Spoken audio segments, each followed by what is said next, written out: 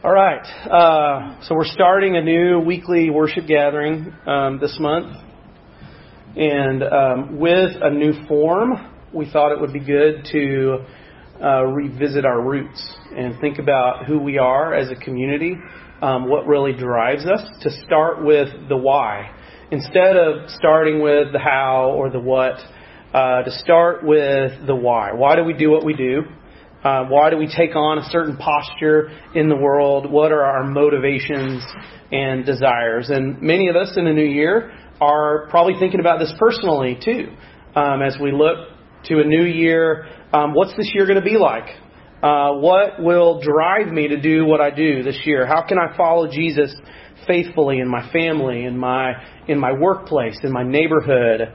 And starting with why is a good place to begin. So we're in the midst of discussing 6 motivations that drive us to do what we do, to be who we are as a community, and they drive us personally as followers of Jesus in our workplaces and neighborhoods.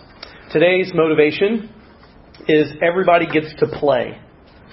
The trouble is, for the better part of Christian history, you might get the impression that only a few get to play when it comes to service and participation in the church. You can see it in our celebrity culture that exists within American Christianity. There's a well-known circuit of leaders, or rather circuits of leaders, depending on what pocket you're in. Many of them are identified by the large churches they lead and the publishing houses that put out their many books. And you can get the impression that there's a relatively small number of people, mainly men, who are doing most of the work in the church while everybody else kind of watches or listens or reads or whatever. Only a few get to play. But this dynamic goes way back in Christian history. It isn't new with our celebrity culture. It goes back to this historic kind of clergy, laity tension in church history that began just a couple centuries after the events and the writings of the New Testament. The clergy being the religious leaders, the laity being a word for the people, everybody else, basically. And this developing dynamic is the sense that the clergy are really close to God. They are superior and they do most, if not all, of the heavy lifting when it comes to spiritual things. And the laity, well, bless their hearts, they can't be trusted with anything but to just kind of listen and take it in and be guided where these very spiritual people tell them they should go. Listen to this excerpt, and I actually forgot it in my red journal. It should be my backpack back there, Sarah. Can I run and get that from you? I dug this up from it's little and red. Yes. I dug this up from the Constitutions of the Holy Apostles, which is dated to about 375 AD. Thank you, Sarah. Right about the time when Christianity was legalized in Rome.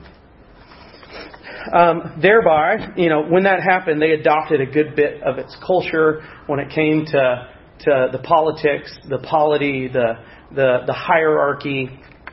So listen to this little ditty about the bishop. This is just a riot. The bishop, he is the minister of the word, the keeper of knowledge, the mediator between God and you in the several parts of your divine worship. He is the teacher of piety.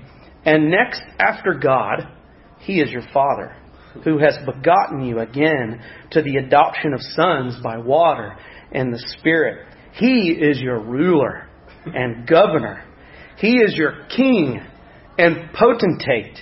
He is next after God, your earthly God, who has a right to be honored by you.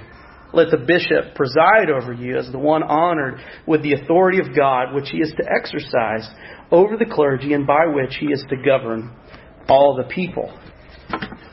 What I'm wondering this morning is if we could just adopt that kind of as a leadership policy and storyline. We're going to pivot. But seriously, it's no wonder that only a few get to play in this mode. Who wouldn't want to let their earthly God just do all of the work, right? So they could spectate. I mean, God, humanity, oh my goodness.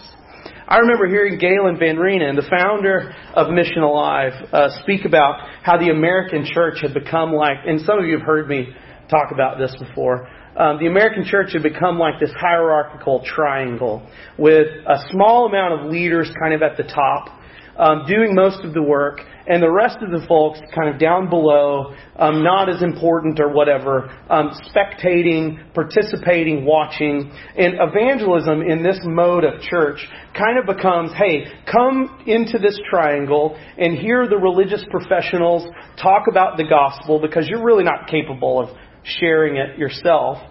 We need a religious professional to do that so that your friends could hear that and come to faith and become part of the church and find salvation and all of that good stuff. And then he described this alternative. What if the triangle got tipped over, where instead of this hierarchical triangle, it was a wedge that was engaging the culture around it and the neighborhoods around it. And instead of performers, the leaders were equippers and fellow participants with the members of the church in the mission of God in their surrounding neighborhood and culture. And when I heard Galen talk about that, it's probably been 15 or 16 years ago, when I was a young seminarian listening to him talk about that. I heard him describe that and thought, that's what I got to do. I'm all in on that alternative vision of church. I want to be a part of that. And eventually we ended up partnering with Mission Alive to start Storyline, and all of that kind of formally started about 12 years ago. Storyline was started almost 10 years ago. That's crazy.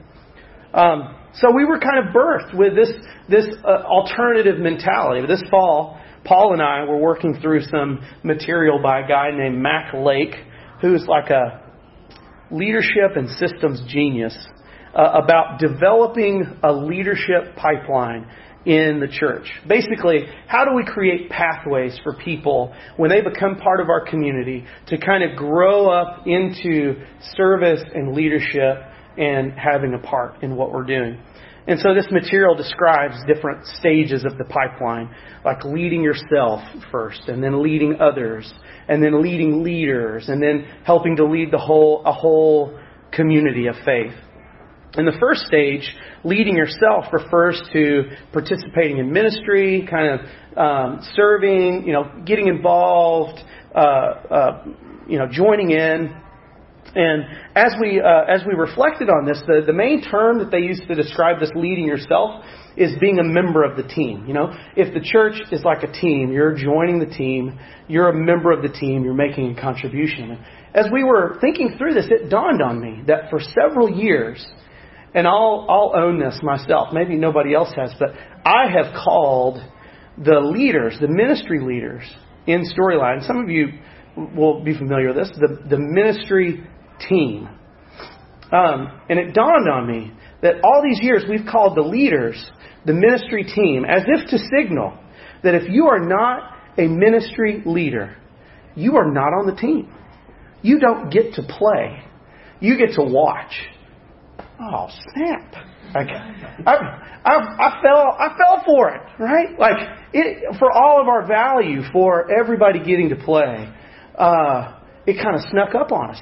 This culture of only few gets to play, it can subversively kind of sneak in there and co-opt even our best intentions at being more inclusive in participation. I repent. What about you? What are other ways that you see this only a few get to play kind of mentality at work, either in the church or in the world?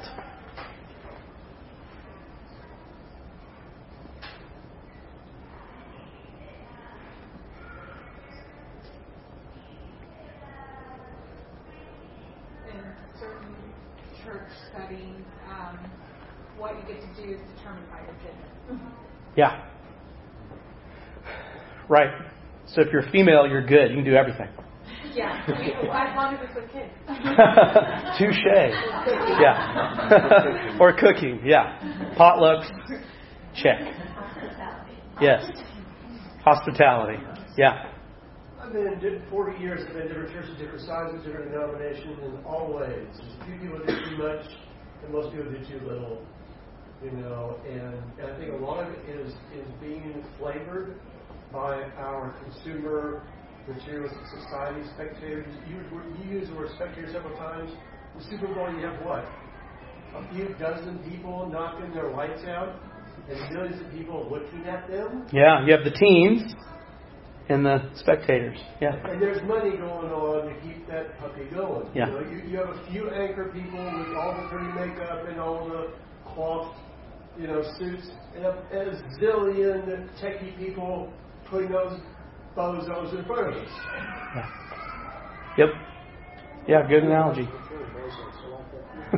Sarah, you want to say something?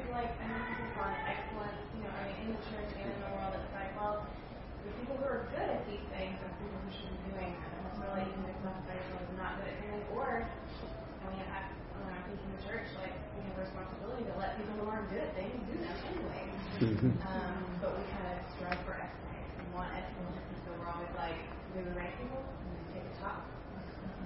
Yep. Who's good at this sort of thing. Right, and then that's our team. Yeah, so the value for excellence kind of inherently leaves a good number of folks out who might not measure up to whatever the standard of excellence is for that. Jen? Yeah, along those same lines, there may be people who are gifted at music or worship, but they might not be as gifted as someone who's way better, and so this need to compare ourselves with others makes us feel like I shouldn't do it. There's people that are way better than me. Mm-hmm. And the funny thing is, we all feel that way, right? There's always someone that does it better than me. Yeah, that's right. Good word. Yeah. Miles and then Daryl. Okay.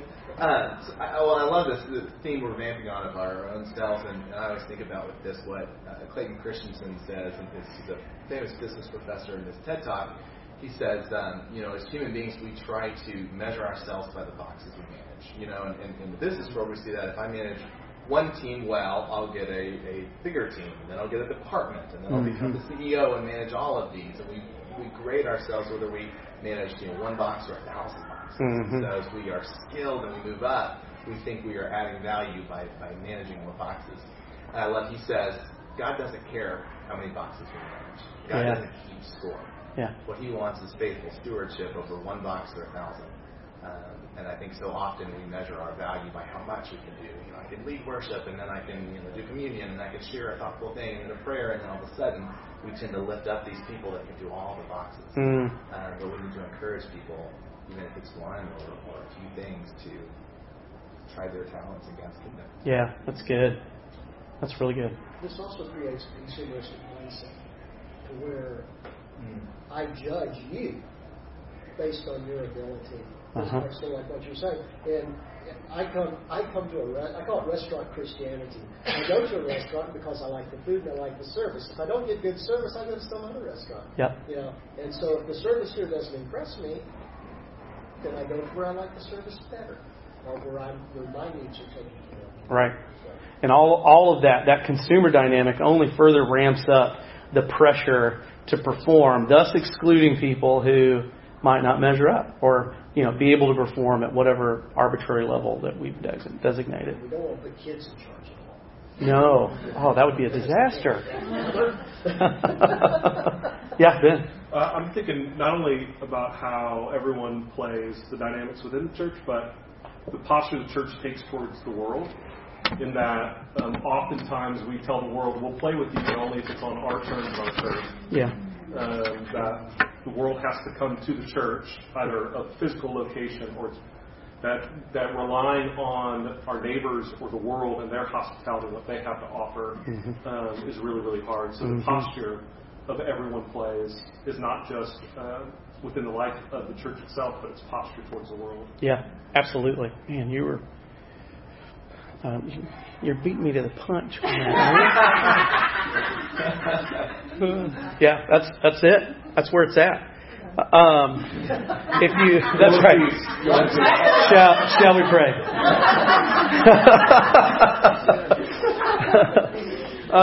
If you've got we should have paper Bible somewhere. Do we have paper Bible somewhere, Paul?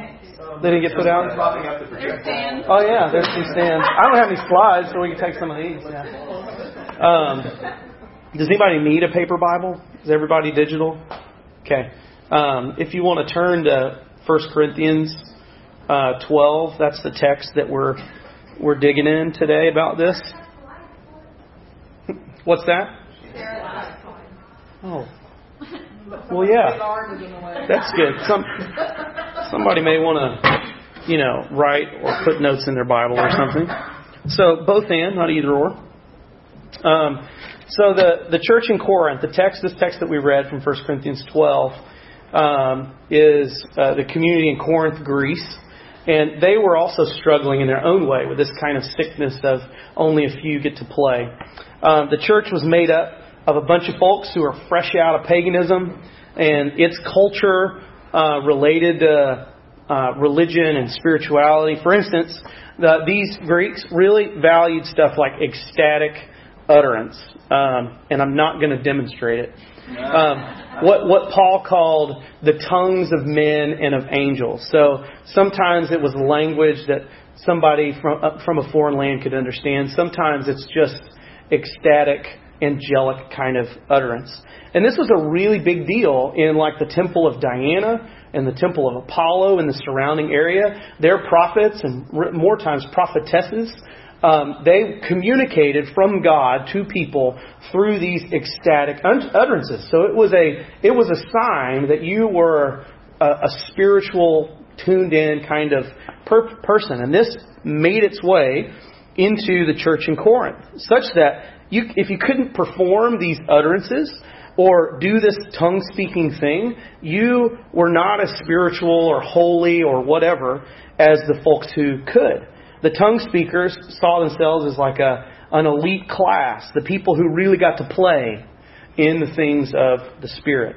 And it's into this whole mess that Paul writes his letter to the church in Corinth, what we know as 1 Corinthians, and especially the section of chapters 12 through 14.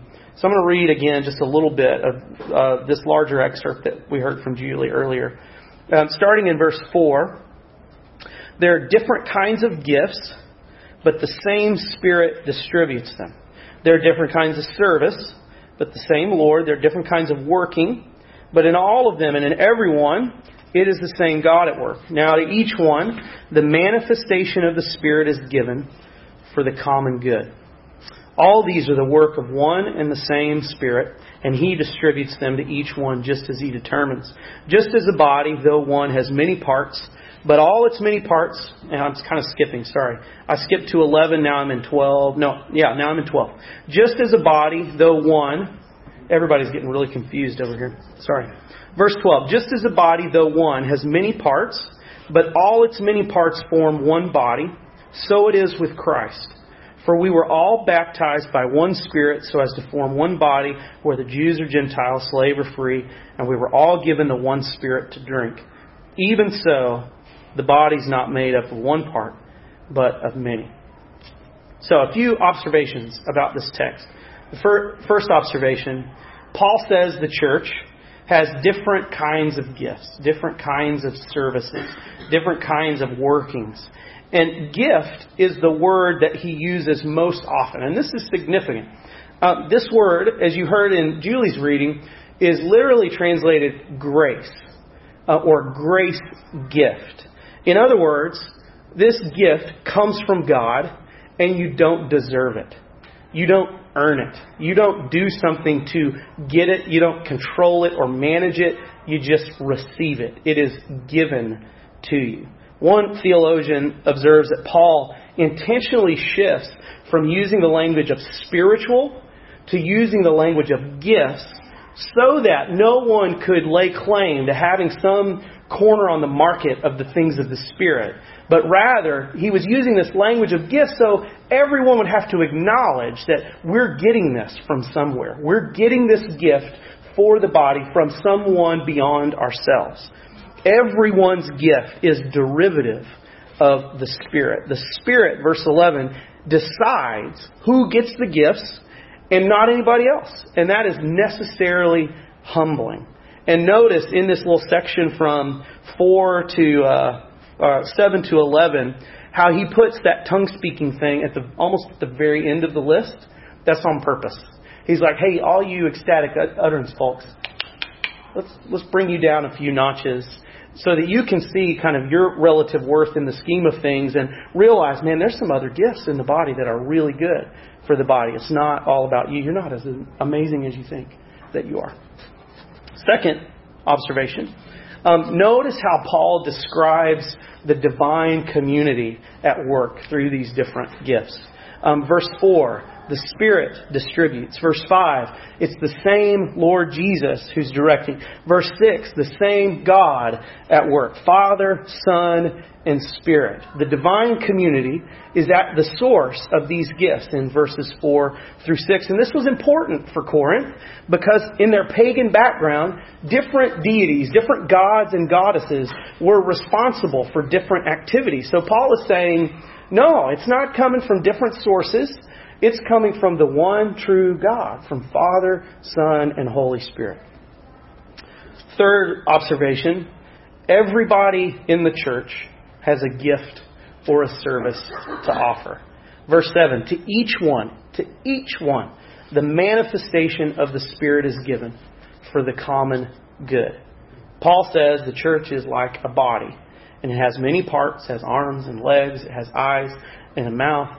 Each part makes a contribution to the functioning of the body. You receive gifts when you receive the Spirit.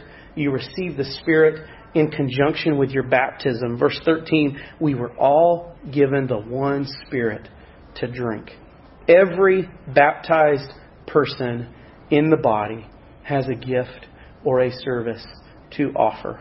Jews or Gentiles, slave or free, black, brown or white, male or female, young or old, gay or straight, Republican or Democrat, rich or poor, everybody gets to play.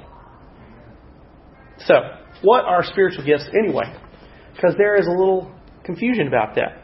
Let me tell you what I don't think they are. I'll tell you what I think they're not. They're not necessarily your strengths or your talents. If that were the case, who needs the Spirit? You just rest on your strengths and talents. There's no Holy Spirit involved in that. Certainly there's overlap sometimes in our strength. But sometimes, think about Moses saying, who am I? What can I do? God said, I'm going to gift you to do what you need to do. Sometimes God uses us and calls us into something where we feel weakness. And that can be good for us. And it can also be good for other people. Also, I don't think they're necessarily permanent. Paul uses the word manifestation, as in it can show up, it can manifest, and it can go away. Sometimes gifts come in seasons, and seasons can change, and yet sometimes also those seasons can last a long time. The bottom line is we don't possess or determine the season. We receive the gift as it comes. We receive whatever gifts as they come. And another thing I don't think it is spiritual gifts is not an exact, exhaustive list that we could take some test that has the predetermined number of possible spiritual gifts that you could ever have in the universe, and you could determine individually, personally, these are the gifts that I have, and now I'm going to use them. And the reason we know that this can't be true is because Paul has 3 different lists that he rolls out in the New Testament. In Romans 12, in Ephesians 4, 1 Corinthians 12, and they're all different. And so, church in Rome, church in Ephesus, church in Corinth, they must have had different contexts and circumstances, different challenges and issues that made different gifts come to the surface. The same is true for us. Our gifting, our giftedness, our need for gifts in the Storyline community or any church, wherever our context, it's highly contextual, right? Technology brings about a whole new set of gifts that can bless the church and bring the common good for the church, right?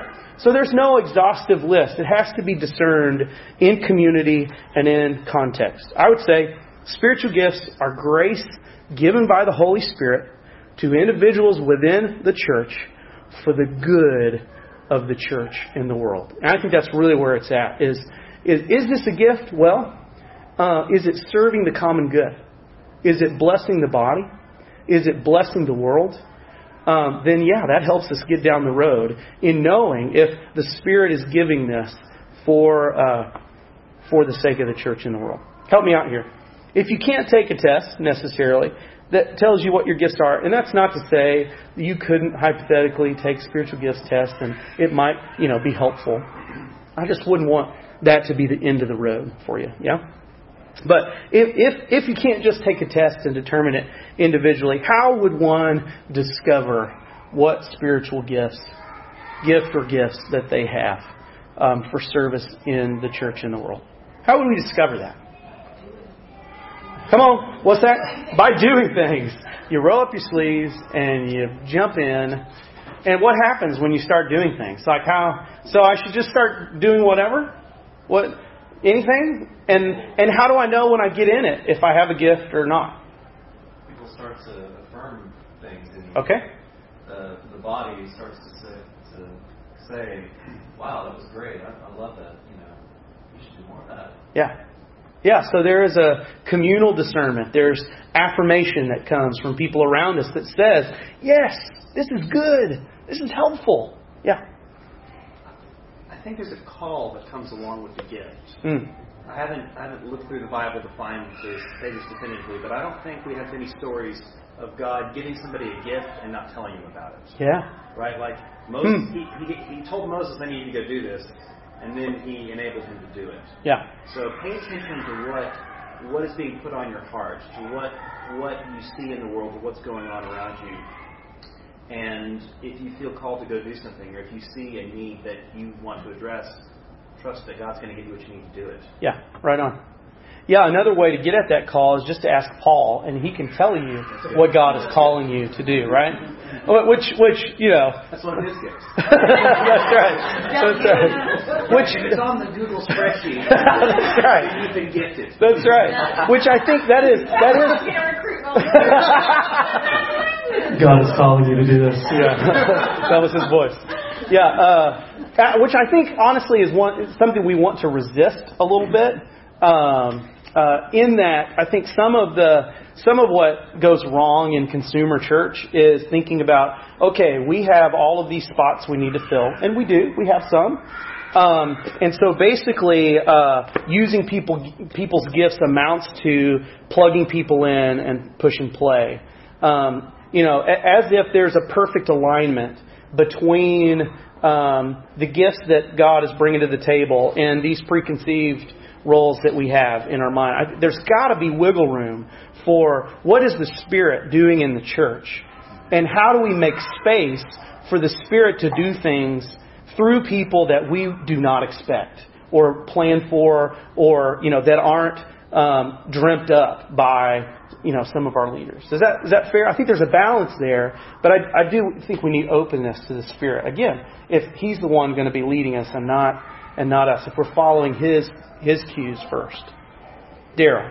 Something that I almost said, maybe it's something that resonates with you, but I'm backing off of that now. Because, you mentioned Elijah and Moses and all those. What I'm recalling from those stories is it didn't resonate with them. God says, I want you to do this, and they're going, no, Jeremiah, I'm too young, I can't speak. God says, don't say that. Yeah. I'm going to do it anyway.